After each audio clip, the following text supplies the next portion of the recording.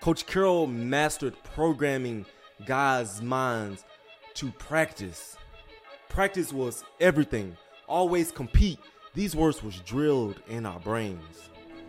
I don't believe that there are enough black head coaches in the NFL. If you want to touch that or you want to leave it alone. For some reason, we was just going back and forth these days, just trash talking, this, doing that. Sherm picked off Russ. A full-blown fight breaks out. I got a bone to pick with our producers. Oh. I turned on the YouTube last night. I had this tight white shirt on, right? My belly looked like it was hanging on the table. I know the producer seen that. Hey. How he let me wear that tight-ass white shirt? Bro, wait a minute. My bad. I should have told you last time because it'll go to episode 1 and I got the belly showing with the white T-shirt. I said never again. I had to text the producer. I said, I don't know if you see what I see, but this cut-up you just sent me, I need you to go re-edit this. Yeah. Because I can't be looking like the Nutty Professor with my belly back down about to hit the table. Well, I'm just spilling some water real quick. Yeah. But, okay. Okay, real quick.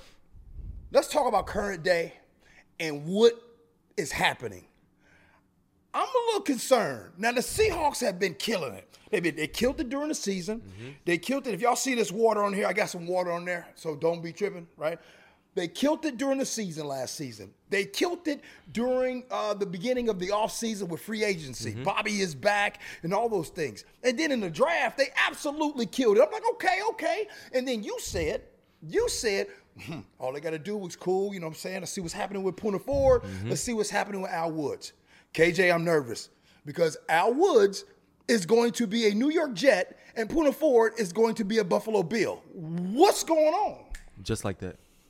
Two dudes that put together really good body of work in their career. Poona, one of my favorite guys to play with. Okay. I love me some Poona Ford. He's that guy who's going to be in the middle, get penetration, make TFLs. Poona is a dog in my eyes. And obviously Big Al. We talking about 14, 15 years. Big Al. We talking during practice, just hold them dudes up. Yeah. And I'm going to go make the tackle. He like, big dog, I got you. I could count on a Big Al to make it happen for me, and both these dudes is gone. And when I look at who we have, Jay Reed. Love Jay Reed. Don't know much about the new dude, Jones. He paid. I don't know much about him. And behind him. But real quick, though, I want to pay homage to Jay Reed and what he does. And Jones, as just coming in from Denver, I don't believe that those two are doing exactly what we kind of want. Jay Reed is going to get upfield, right? Jones is going to get upfield. Mm-hmm. You need that guy that's going to stop this two gap, right? That's going to sit there and hold. You need that dude that's like, you are not climbing up to my linebacker. That's what I'm saying. You are not getting up to this second level. I'm going to hold this line of scrimmage, and I'm going to do my part. We don't have that right So what now. you think happened? What do you think happened? You told me you love playing with Big Al. Mm-hmm. You told me that Poona Ford, you said, G, before we came on camera, you said, G, Poona Ford is good. So if Poona Ford is good and you love playing with Big Al, then what happened? That's a management question. It's something it's not too late to address. Here we are, where we in May. It's not too late to address. There may be a trade that may need to happen. And Dominic Sue is still out there. He still want to play ball? I mean, don't he always? Yeah, he can play. Yeah, he can play. Don't he always? And I'm telling you this. Yeah. Every time training camp comes, it be something that crazy happens. Guys get cut, guys get released. Trades happen around training camp going into the season time. So it is not too late to get addressed. But right now, obviously, we're not where we want to be. So I don't think we worry. And we don't worry because we always talk about the culture that Pete Carroll has created. The championship culture. And what I mean by championship culture, yes, they won a Super Bowl, but they have been sustaining greatness for a lot of years. Mm-hmm. But when we talk about culture, I think you can break down the culture in different facets. Mm-hmm. And so I don't think we got all day to talk about all of the different things, but I want to talk about practice. Allen Iverson, not the game, but practice. What is it about practice with the Seahawks that makes everything so competitive? Because before Pete Carroll got there, no disrespect to those previous, Mora and Mike Holmgren. I mean, that was more about offense and everything like that, and they were really good at what they did. A lot of the defense, you guys know how much I love you guys. You guys are great. I'm just talking about practice. It seems like it was just more heated with you guys. Ones on ones. Ain't nobody taking off. Battles. Let me tell you this.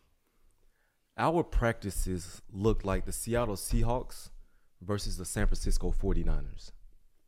That's what our practice look like. We talking full speed.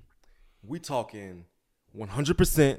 And what Coach Carroll would do is he would put the highlights up during team meetings. So don't you think about getting exposed because he's putting it up in the team meeting room.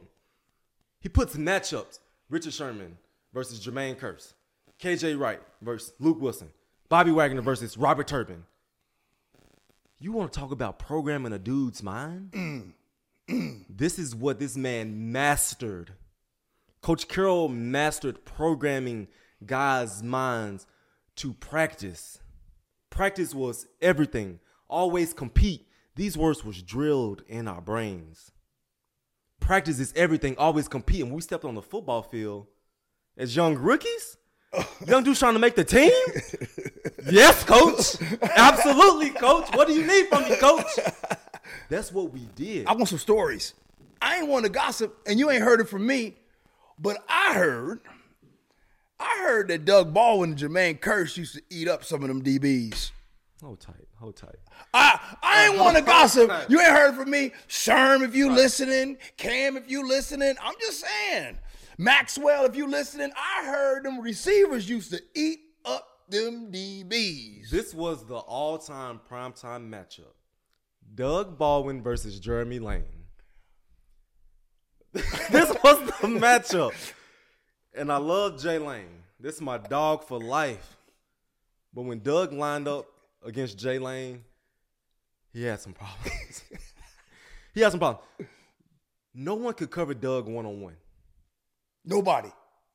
Not a single person on this planet can cover Doug Baldwin one-on-one. When he isolated against you in that slot, think about it, we in the slot.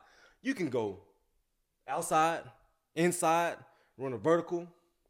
It's hard to cover dudes in the slot. And when Jay Lane went against Doug Baldwin, that was a primetime matchup. Everybody was glued in. What they about to do? It was Doug majority of the time. Really? It was Doug majority of the time. And I love him. Like, you my dog. But Doug is a beast. Who was you covering in one-on-ones? We had to do pass rush and cover the tight ends.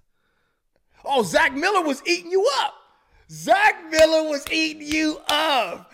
Okay, that's why Zach Miller got paid, because he used to tear them linebackers up in practice. The matchup I look forward to was, I'm going to entertain no Zach Miller. The matchup I wanted was Jimmy Graham. Jimmy Graham used to eat them linebackers up. Monday Night Football. Jimmy Graham came into town. Oh, let's talk about before Jimmy Graham. Jimmy Graham come into town. Oh, when he's with the Saints? We didn't have a bounty, but we had a full-blown understanding that Jimmy Graham does not have a good game this game. If number 80 goes off and he catches it in your vicinity, we got a problem. Jimmy's flexing his muscles, slam dunking the ball on the goalpost. We said, if we see this, we gonna have a problem. And when Jimmy came here, he did get a touchdown. and you remember when he scored, doing these muscles, we got to that sideline, so they said, hey, fellas, this better not ever happen again. And he had a quiet game that game. A really quiet game that game. Turn on the tape. Turn on the tape. That's one person that would not get off on us was a Jimmy Graham. So before we get off the practices, I want to go back to that because you told me that, shout out to Jay Lane. Love Jay Lane. That's my dog. Doug used to do his thing in practice. What's the most memorable practice during that time when y'all was balling that you can think of right now? I mean, like right now, if I was sitting here hanging out with you, I'm eating some sunflower seeds, I want to ask you about any practices that has happened in the past. What's the most memorable practice that you've ever been a part of? The most memorable practice was when Sherm picked off Russ. This is an OTAs. Okay. This in OTAs. Okay. And everybody for some reason we was just going back and forth these days, just trash talking, this doing that. Sherm picked off Russ. This man runs back to the offensive side and just threw the ball at their feet. No one in particular. Okay. It's like, dang. Here come the receivers. Hey, bro, what you think you doing? What? Okay. Sherman backing down, obviously. I mean, what you think you doing? Yabba, yabba, yabba, yabba, da da da da da da da. Like, okay. I can't give you too much. I gotta respect the code. But a few plays later, I'm not gonna tell you between who. A full-blown fight breaks out.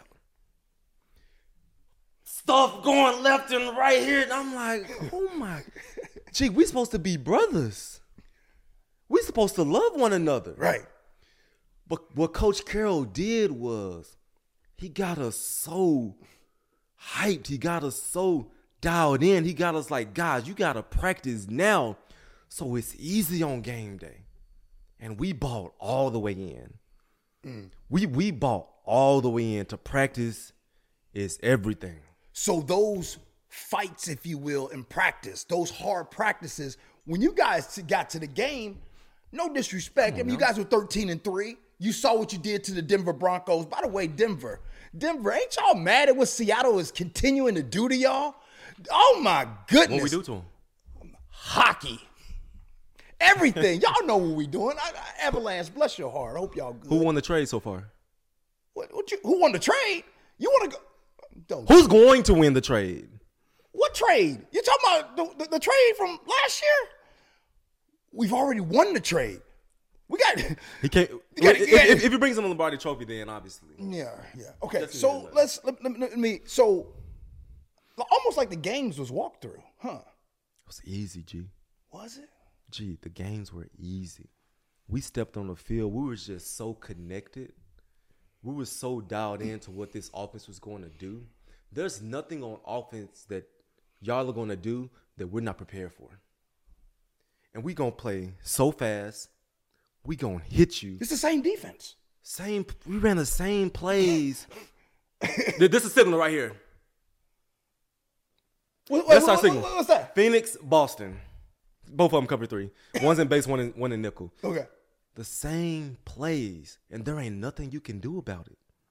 Because what we're going to do is we're going to adjust our cover 3 to whatever concepts you run. You want to try to flood the zone. You want to try to go forwards. You want to try to run. We practice everything. So there's nothing that you can do that we're not prepared for. There's nothing you can do that we cannot fix. Sherman would tell me during the game, KJ, don't even look to my side. If I'm covering a scrub receiver, go do something else. I'm like, so you saying I don't got to buzz to the flat? He's like, Ken, go do something else. I'm like, okay. Easy. I'll go spot a quarterback. I don't got to buzz. Right. We could do stuff like that during the game because I know Sherman locked down his side. Hey, KJ, if they do this, I'm going to do that. Right. Cool. We just had that connection where we just talked to each other. We loved each other so much. And we just so dialed in to being great. So now here we are present day. And there are a lot of people who look at the current defense and they say, are we there yet? Are we getting close? And I do think that they're going to be better than they were last season, considering they were 30th against the run last season. What else does this current roster need to trend in the right direction for you? A few things. I'm going to write that down. Let's go. Come on. A few things. First of all, G, what this team was blessed with was a fantastic personnel. Okay. The Jimmies and the Joes makes the X's and the O's work, right? Say that again. The Jimmies and the Joes make the X's and the O's work. Understand that. And so, do they got guys? Absolutely. They got some dogs on this team. I believe Tariq is a dog. Quandre's a dog. Obviously, Bobby. A few guys up front. But we need to keep adding those pieces to the puzzle. They're ascending. They're getting there. Okay. Were we in 2023? Yes. A few more years, we're gonna talk like that's it. I saw glimpses of it last year. I saw glimpses. I'm like, okay, keep climbing the ladder. They still building. Understand? They still building. Okay. So I need a few more dogs. And when I say dogs, do you know what I mean? Talk to me. You can't even explain it. You either got it or you don't. Can you develop it though? I'm asking. Can you? You said you either got it or you don't, and so these young men that we see out there, I mean, how long does it take them to develop into the dog that you're discussing? It can be developed, yes, and it takes phenomenal coaching. It takes phenomenal leadership from the guys that have it to bring it out of those dudes.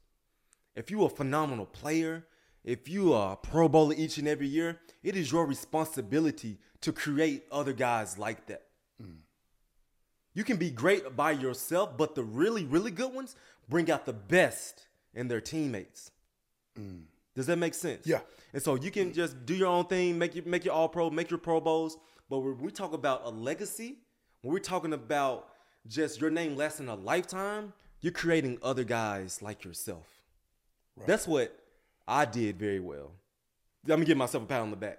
I felt like I brought the best out of my teammates. Right? And does that occur from actually, because I watch other NFL teams and sometimes I look at some of these guys being selfish, right?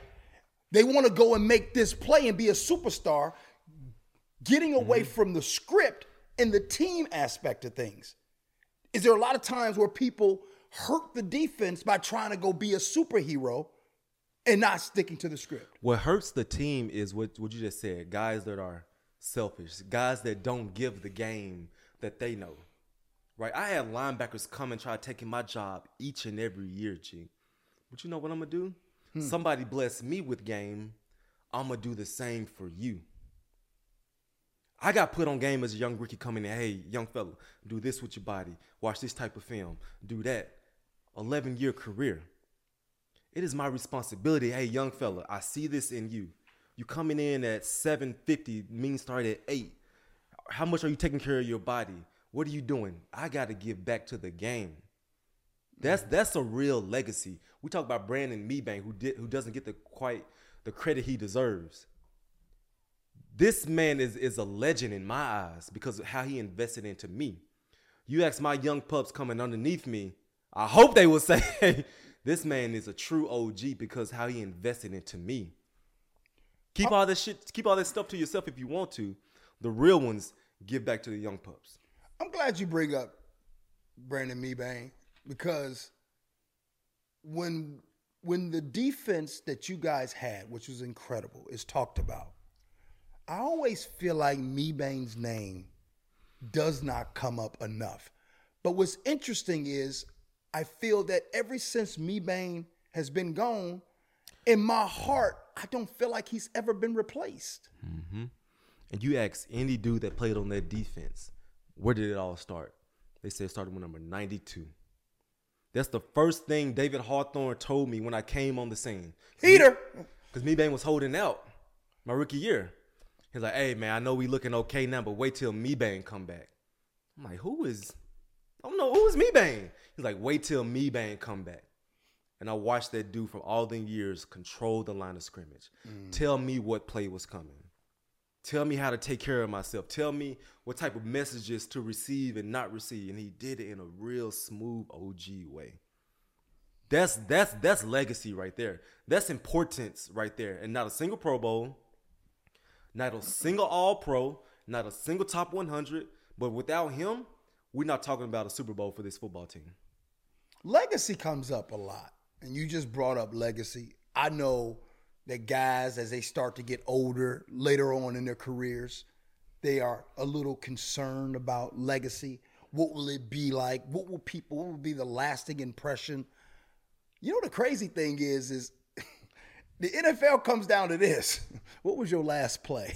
Because a lot of times that's really what your legacy is. But at the same time, legacy does continue after the game. Just some guys don't know that. When did legacy start to be a thing for you? Mm-hmm. And what is a real legacy? And when is that something that you thought about? Let me tell you what happened to me. It was my last year as a Seattle Seahawk. One of my teammates come up to me. He said, KJ, he was like, why don't you ever make the Pro Bowl? He said, he looked at me. He's like, KJ, why don't you ever make the Pro Bowl? And I looked at him and I said, bro, I have no idea. And I'm going to tell you a personal struggle that I had. I had like a why not me moment each and every year. I would play so good. I would be dominant, doing my job, making my tackles, making my interceptions. But each and every year when Pro Bowl votes came around, all pro votes came around, nothing.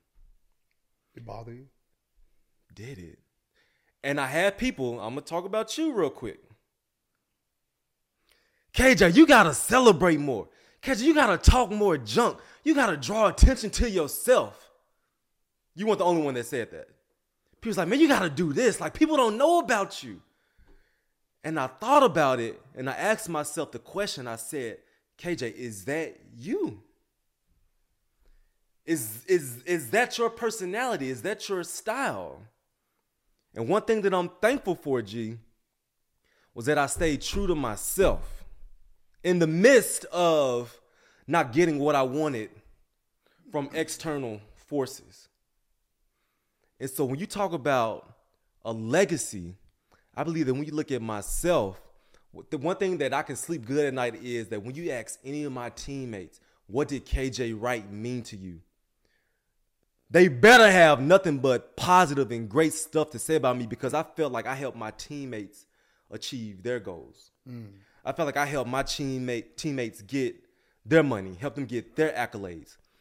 And so when it came to me, I had that moment each and every year. Damn, am I good enough? Do I deserve to be on this football field? And I asked myself, should I do that? Should I get outside of my character to draw this attention to me so people see me? Right. But my question is, who are you doing it for? Where's your motivation coming from? And I'm glad I stayed true to myself. I've talked to a lot of guys over the years. And in doing so, I won't call them out by name. And there's some guys who never did make the Pro Bowl. But their contribution to the team was so important. And it's so subjective, I've learned, on who makes it and who don't.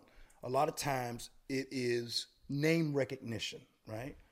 And I think in the case of you, by the way, you did end up making that Pro Bowl, though. Shout out to you. Hey, I snuck you snuck in, right? Okay. Right? But okay, well, real quick. When you finally made that Pro Bowl and you found out about it, what was your reaction? Coach Carroll called me. Really? What did he say? Where was I? I was at the VMAC. Okay. Leaving the parking lot. He's like, hey, what you doing, man? Nothing at work. Like, what Coach Carroll? Like, first of all, why Coach Carroll calling me? The season over. I was like, okay, what's up, Coach? Like, hey, man, how you feel about going to Orlando for the Pro Bowl? I was happier than I was happy. You're right. I was happy. I'm like, absolutely. And I was having a conversation with my grandma a couple of years ago. She's like, baby, she was like, you know, you don't got to worry about that Pro Bowl stuff. You know, you a Pro Bowl in my eyes. You don't got to care about stuff. I said, Grandma, I love you. With that being said, if it's out there, I want to go get it. If it's out there, if this man beside me getting it and he ain't putting up the numbers I'm putting up, if he ain't having the impact I'm having, that should be mine. And so I just had this internal battle like, dang, I know I'm doing good, but why not me? Right. So what's the evolution though? Like, I know guys get into the league, and what's the most important thing? I would assume the most important thing for these rookies as they're coming in, and for these first, second-year players is, look, before there was Pro Bowls, before all the money, I'm just trying to make sure I belong. Absolutely. So that's probably the first one. Absolutely. And there's two types of motivation, G. There's external motivation and there's internal motivation. Explain that. That external motivation is all the stuff that comes from the outside, the accolades, the money, the praise on the back from other people. That does feel good. Don't get me wrong. That feels good. Getting praise when you're walking down in Starbucks and you get a free coffee. It's like, oh, you did such a great job. Keep it going. That's cool. Okay. But that internal motivation, that I want to be the best of the best. Right. When I step on this field, these 70,000 people, I'm going to put on a show for them because of the amount of work I put in, for how talented I am, how much I studied. I want to be the best because of that last name on the back of my jersey, right? That's the internal motivation. That is what sustains you over the duration of your career. The internal motivation, when you feel that disrespect, y'all done pissed me off. Y'all done pissed me off. I'm about to come and show myself and the rest of the world. So take us. Wait. I'm glad you brought up internal and external. I want to talk about the external. Because I think a lot of us, especially me, I'm confused. I'm quite sure that football player that is a professional does not care about the opinions of the outside. There's no way in the world that you can care about John 07897334321 with 2 followers, has an opinion about you, you don't care. So my question is this. Do you guys care what people say about you on social media or what sports folks say about you on shows? Do you care? Yes or no? And if you care, how do you deal with it? I'm confused. What? That John 2.30.75 with 2 followers can make or break an NFL player's day. I swear to you, they can make or break an NFL player's day. How?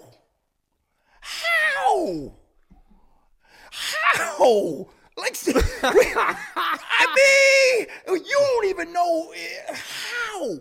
Life is good. And somebody said, hey, KJ, you suck. I can't explain it. It's like the power of social media is real to some people. When I look at my phone, you got access to me. You got access to my spirit. If I post a picture of me making this play and only get 100 likes, I'm feeling some type of way as an athlete. If I put in this body of work, so much in the offseason, so much film study, and you say I suck, that hurts dudes' feelings, G. And if a player say that ain't true, you lying. Whoa. Wait a minute. You said if you got 100 likes, how? I want to write this down. How many likes do you need to make you feel? That's just an example. I know, but if you got 100 likes, you're saying that somebody would be upset. Some dudes will take down the picture. If a fan write them, they'll block them. Wow. Gee. And it's like they got access to you. They looking at you. I personally, I played poorly sometimes, and I come back to my phone. Catch it this, catch it that, catch it this. Cut him, coach. Get him out of here. Yeah, that don't feel good. When you see somebody talking junk about you, that don't feel good. As the 1% in the world, as the best of the best, as much money as we got, as much accolades we got, we're still humans, G. Wow. NFL players, we still have feelings. Stuff still gets to us. Them trolls on Twitter get to some guys. That's just the God honest truth. And so, yes, that bothers guys. And you know it too, G. You in this space too. I know. You in this space too. I know. You think everybody love G Scott? No, absolutely not. Absolutely not. Somebody just heard you say that and said, no, and they screamed. I could say that it's almost like my wife, she gets more upset about when she sees people say negative things to me. And I bet you your wife does too. Man. I got to... Okay, we love stories. Come on. This is kind of serious, though. This is on a serious topic. Oh, okay. Serious topic. During Black Lives Matter movement, George Floyd, when he was murdered, this dude named Tawfiq, this man literally took my jersey. I don't know if he burnt it or threw it away, but he was calling me. I said, KJ Wright, where you at? Why are you so quiet, KJ? You got all your money, got all your accolades. We need your voice right now, KJ. Really? This man took my jersey. He burnt it, threw it in the trash, did all kind of crazy stuff. My wife saw it. I wasn't tripping. I'm like, who is this clown? My wife saw it, and she just got livid. She started reporting them on Instagram, telling my friends. I'm like, babe, what are you doing? You bringing more light to this than it needs to happen. So, yes, when it comes to the whys and when it comes to the scrutiny, the families definitely take it harder than the actual player does. I'm glad you just brought something up. I be getting mad at y'all. Oh. Yeah. Oh. I be getting mad at some of y'all athletes. Oh, let me talk to me. I get mad because I feel in my heart that some of the things that's going on in society, they do need y'all voices. And I go back to Kareem Abdul-Jabbar, Jim Brown, Muhammad Ali, athletes of yesterday that put it all on the line. And because of what they did and because of their voices, here we are today. And sometimes in my heart, bruh, I be like, man, I know all this going on, and some of y'all silent. And then I'm thinking, so are you silent because you don't want to mess up your money? Are you silent because you don't want to mess up your brand?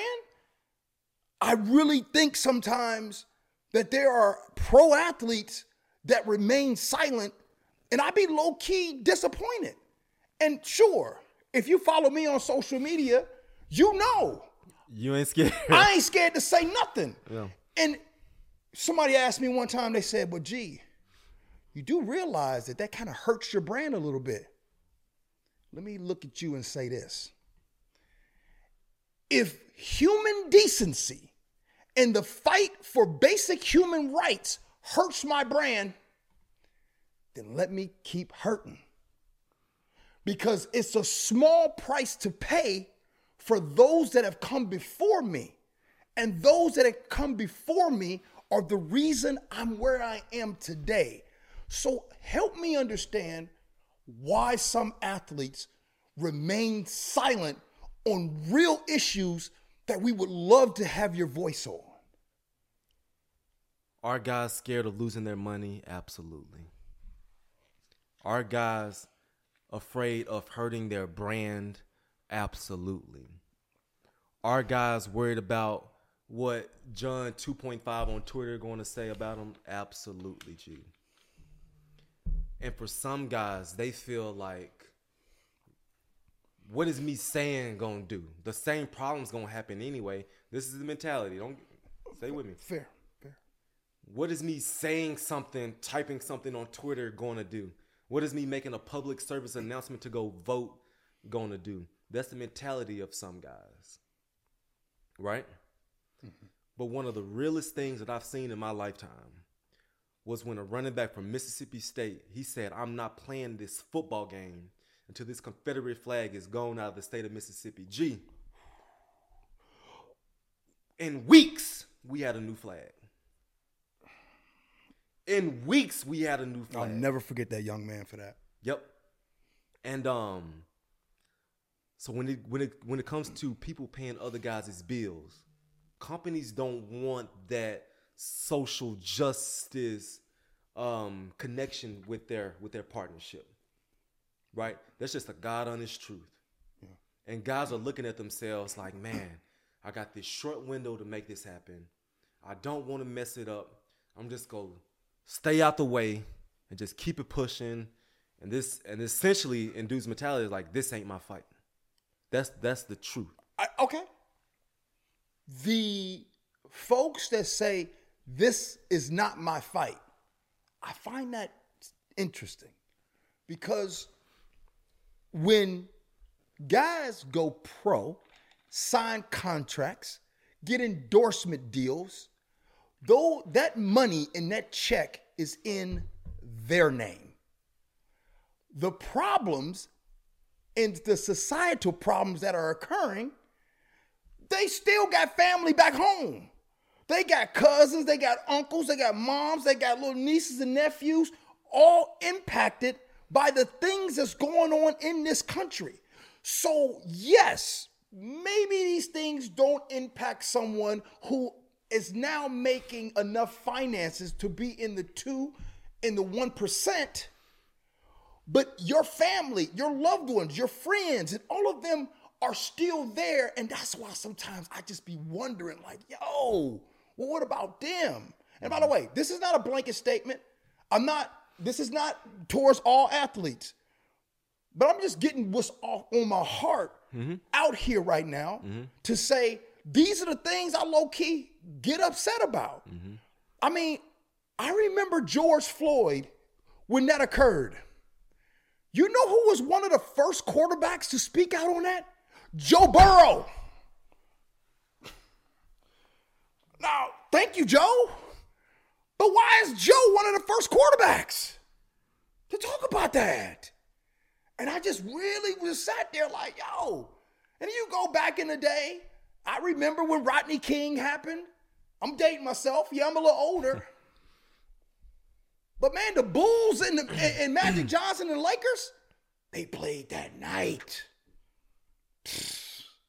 So we went on a lull and a pause where a lot of things weren't said. And I think things started back up again because it took the man with the afro, number 7, down with the Niners to finally do something. And by the way, he wasn't the only one that was sitting for the anthem during that time, but he was the only one that folks paid attention to. I'm not trying to go back. This is a tough topic for me, man. Gee, listen.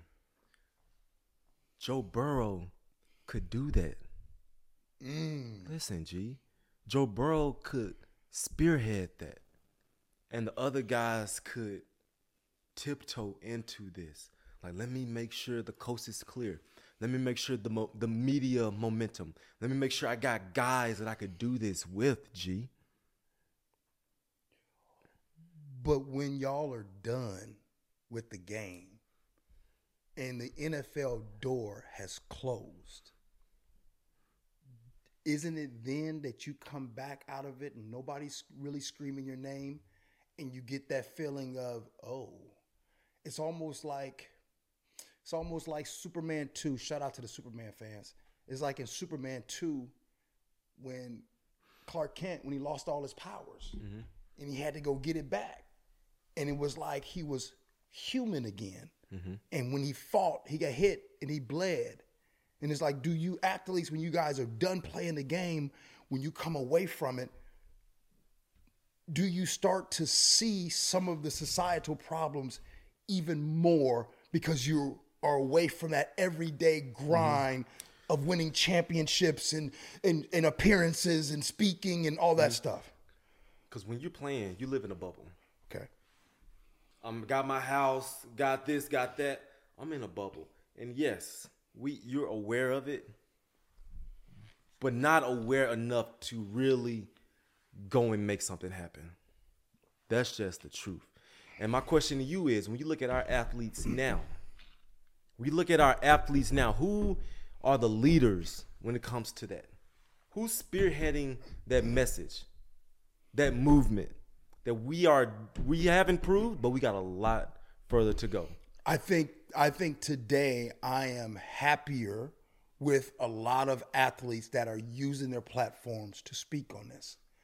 I see young men and women in high school, whether it's on TikTok, Instagram, and when I see those things, man, I don't know. That's why I get a little sentimental because I'm getting older, and I see that, and I'm like, yes, that's what we want to see right there. This young generation, and to the young men in the NFL right now, I see them using their voices. They're getting more platforms to do this. You know, you got the Pivot. You got I Am Athlete. You got these brothers that's getting on there talking that talk right now. Shout out to Ryan Clark and what he does. Love the way he gets down with that. Even shout out to Stephen A. Smith, who does something every single day, and he uses his chance to speak. Jamel Hill and what she does. So again, I think it has gotten better, but sometimes I ain't gonna lie, when I sit back and I see some that don't be saying nothing, I be like,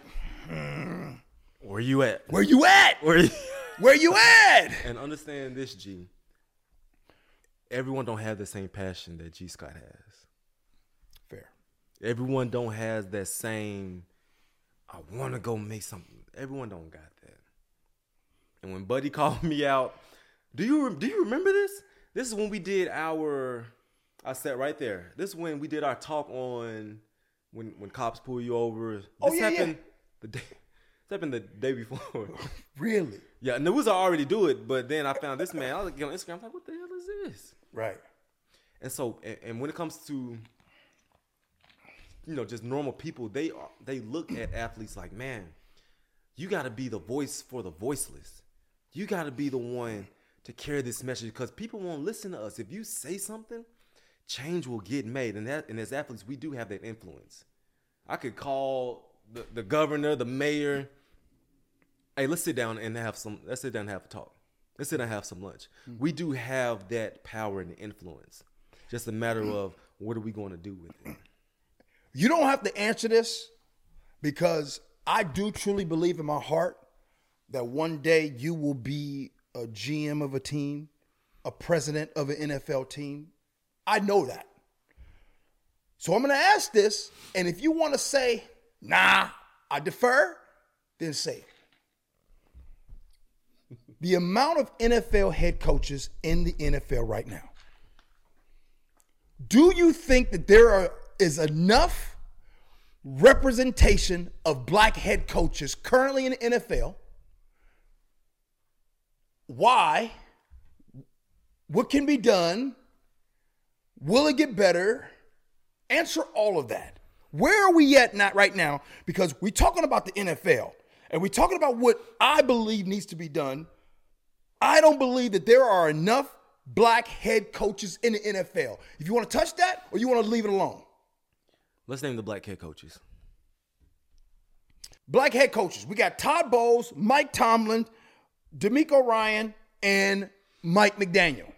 Those are the 4 NFL black head coaches. Out of 32. 75%, according to the NFLPA new report, 75% of the NFL players are black. 4 NFL head coaches are black. Is that enough? And if we don't want to touch this topic, we can move. So my question before I answer that question. Sure. Who is responsible for hiring these coaches? Owners. Owners and who else? Owners and GMs. Owners, GMs, presidents. Top. Yep. Top. Yep.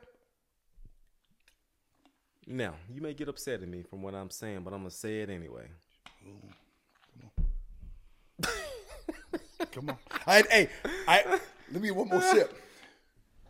This may be a cop-out. This may be, KJ, you tripping. But when it comes to those people hiring who they want to hire, bear with me, G. Mm-hmm. I want someone that can lead my football team. Absolutely. I want someone that I can connect with. Okay. Someone that talks my lingo. Okay. Someone that sees things the way that I see it. Okay. When I hire a coach to run my $1 billion franchise, This is what I want it to look like. And I don't think that owners should feel pressed to hire a black coach. I don't. Would it make sense for the athletes to have a coach they can connect with and resonate with? And like, man, this is my guy. Absolutely. But they don't see it that way, G. They don't see it that way. They see the business. They don't see it from the bottom up. They see it from the top down. Does that make sense? It does. It does make sense that oftentimes folks hire who they are familiar with. Folks hire who they can connect with. I think that we have a history in this country of that, hence the reason why affirmative action was so important. But I digress. So as we move forward with coaching, it seems and feels like, especially in college football, right? In college football, Power Fives, D1 coaches, for some reason, there's always the coach on the team that, hey, can you go and talk to them? Oh. Hey, even into real. Stop. Keep going. I'm just playing. Even in the pros. Hey, can you go talk to KJ? I want to make sure everything's okay with them. So for some reason, we always have on each team, maybe I'm wrong, maybe in 20 years, I don't know what I'm talking about. We always have the coach. The coach that is, that can relate to the players. The coach that can relate to the players, but usually it's not a head coach. It's usually an assistant coach, and it's usually a coach on the defensive side of the ball. So what are you trying to say? I'm just trying to say is if we have a lot of those coaches, I'm just wondering if going forward we will start to see more of those coaches as head coach. And that's what it should be. I'm not disagreeing with you on that. No, I know you're not. That's what it should be.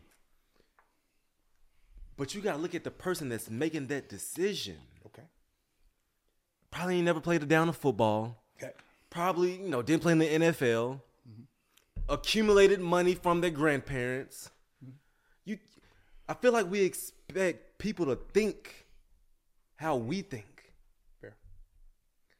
People are wired differently. I see this is my business. This is my baby. This is my $1 billion that I have invested into this.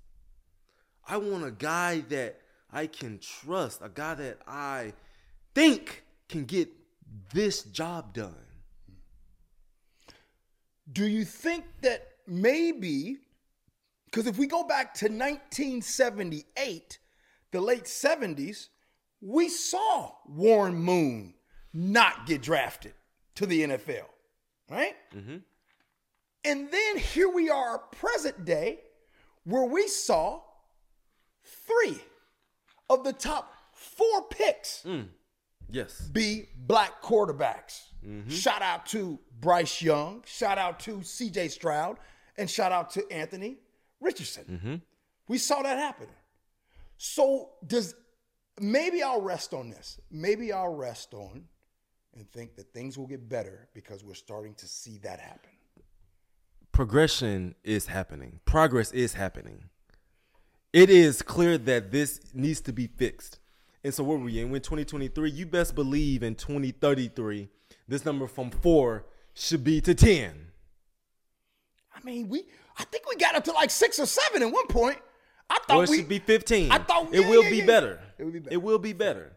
Fair. And so the message cannot stop. Well, maybe KJ is a president or a GM of one of these teams during that time. 10 years? How old am I? 33? Yeah, I like that. Yeah. Yeah, 10 years. I like that. Yeah, I like that. Anthony Davis. Anthony Davis. All day, inconsistent, Anthony Davis, I love you, man. But just 1 minute you give the folks 30, the next minute you give the folks 11. Who is AD?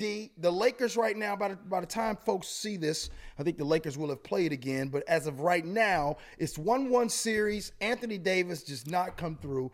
I do not want these Golden State Warriors to beat the Lakers. AD has played very, very well these last 2 months, G. One game? What you talking about? No, he gave us a trash game. Shout out to Bubba Dub, who says trash. He gave us a terrible game. Not in the Grizzlies series. Yes, he did. Look it up. That's another thing we're going to look up. He gave you a 13-point performance against the Grizzlies. I think AD's just fine. I still got the Lakers win this series in 6. 6. Okay. Fair enough. Before we move on, Denver Nuggets, I think they're the toughest team in left. Snooze. Next. Rookie mini camp. Rookie mini camp. We about to go see that. We're going to get to see the rookies. I'm looking forward to it. I'm looking forward to the crafty pass catcher. I'm looking forward to Spoon, Devon Witherspoon. I'm just looking for, and in all actuality, I think the Seahawks have some great rookies. And also I found out they got like 40-something either rookies or free agents. They got dudes coming in. And dudes coming in to try to make a name for themselves. Dudes coming in trying to make the team. I didn't get drafted. I barely got my phone called on draft day. Dudes coming in trying to earn a job. And OTA is just like 80-ish dudes on the team. Right. So there's a few slots left to come in and make the squad. And so my best advice, come in and learn the playbook. Make a play. You got to make splash plays. Don't try too hard, but you got to make a splash play. Like, oh, this guy, let's just keep him around for a little bit. Let's keep him around. That's a lot of pressure, though. You to look at the camera, and some young men are going to see this, and you said you got to make a play. For some guys, you got to make a play or thank you, we'll call you. Yeah, we'll call you in a couple of months, see where we're at. You don't want that to happen to you. You want to be like, hey, just stay here. We about to do phase 2 of OTA. Just stay around. You just want to stick around if you're one of those bubble guys. So you better hydrate. You better drink your water. You better take care of your body. Like some salt pills. know that playbook.